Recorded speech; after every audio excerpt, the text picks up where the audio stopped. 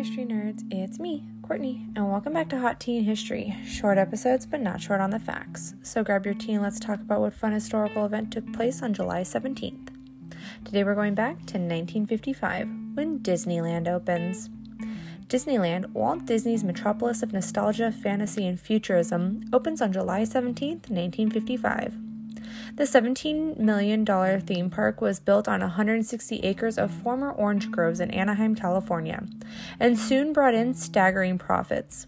Today, Disneyland hosts more than 18 million visitors a year who spend close to $3 billion. Walt Disney, born in Chicago in 1901, worked as a commercial artist before setting up a small studio in Los Angeles to produce animated cartoons. In 1928, his short film Steamboat Willie, starring the character Mickey Mouse, was a national sensation. It was the first animated film to use sound, and Disney provided the voice for Mickey. From there on, Disney cartoons were in heavy demand, but the company struggled financially because of Disney's insistence on ever-improving artistic and technical quality. His first feature-length cartoon, Snow White and the Seven Dwarfs, took 3 years to complete and was a great commercial success. Snow White was followed by other feature-length classics for children such as Pinocchio, Dumbo, and Bambi. Fantasia, in 1940, which coordinated animated segments with famous classical music pieces, was an artistic and technical achievement. In Song of the South, Disney combined live actors with animated figures, and beginning with Treasure Island in 1950, the company added live-action movies to its repertoire. Disney was also one of the first movie studios to produce film directly for television, and its Zorro and Davy Crockett series were very popular with children. In the early 1950s, Walt Disney began designing a huge amusement park to be built near Los Angeles.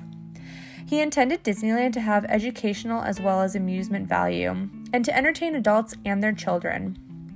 Land was bought in the farming community of Anaheim, about 25 miles southeast of Los Angeles, and construction began in 1954.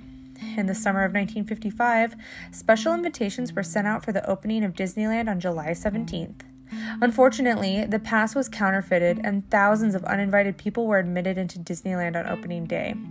The park was not ready for the public. Food and drink ran out, a woman's high-heel shoe got stuck in the wet asphalt on Main Street, USA, and the Mark Twain steamboat nearly capsized from too many passengers.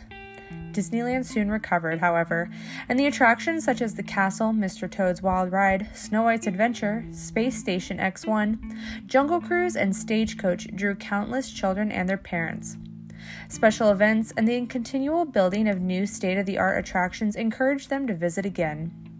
In 1965, work began on an even bigger Disney theme park and resort near Orlando, Florida. Walt Disney died in 1966, and Walt Disney World was opened in his honor on October 1st, 1971. Epcot Center, Disney MGM Studios, and Animal Kingdom were later added to Walt Disney World, and it remains Florida's premier tourist attraction. In 1983, Disneyland Tokyo opened in Japan, and in 1982, Disneyland Paris, or Euro Disney, opened to a mixed reaction. Disneyland in Hong Kong opened its doors in September 2005. Thanks for listening to Hot Tea in History. Join me tomorrow to see what historical event took place on July 18th. And remember to share my podcast with all your history-loving friends. Later, nerds.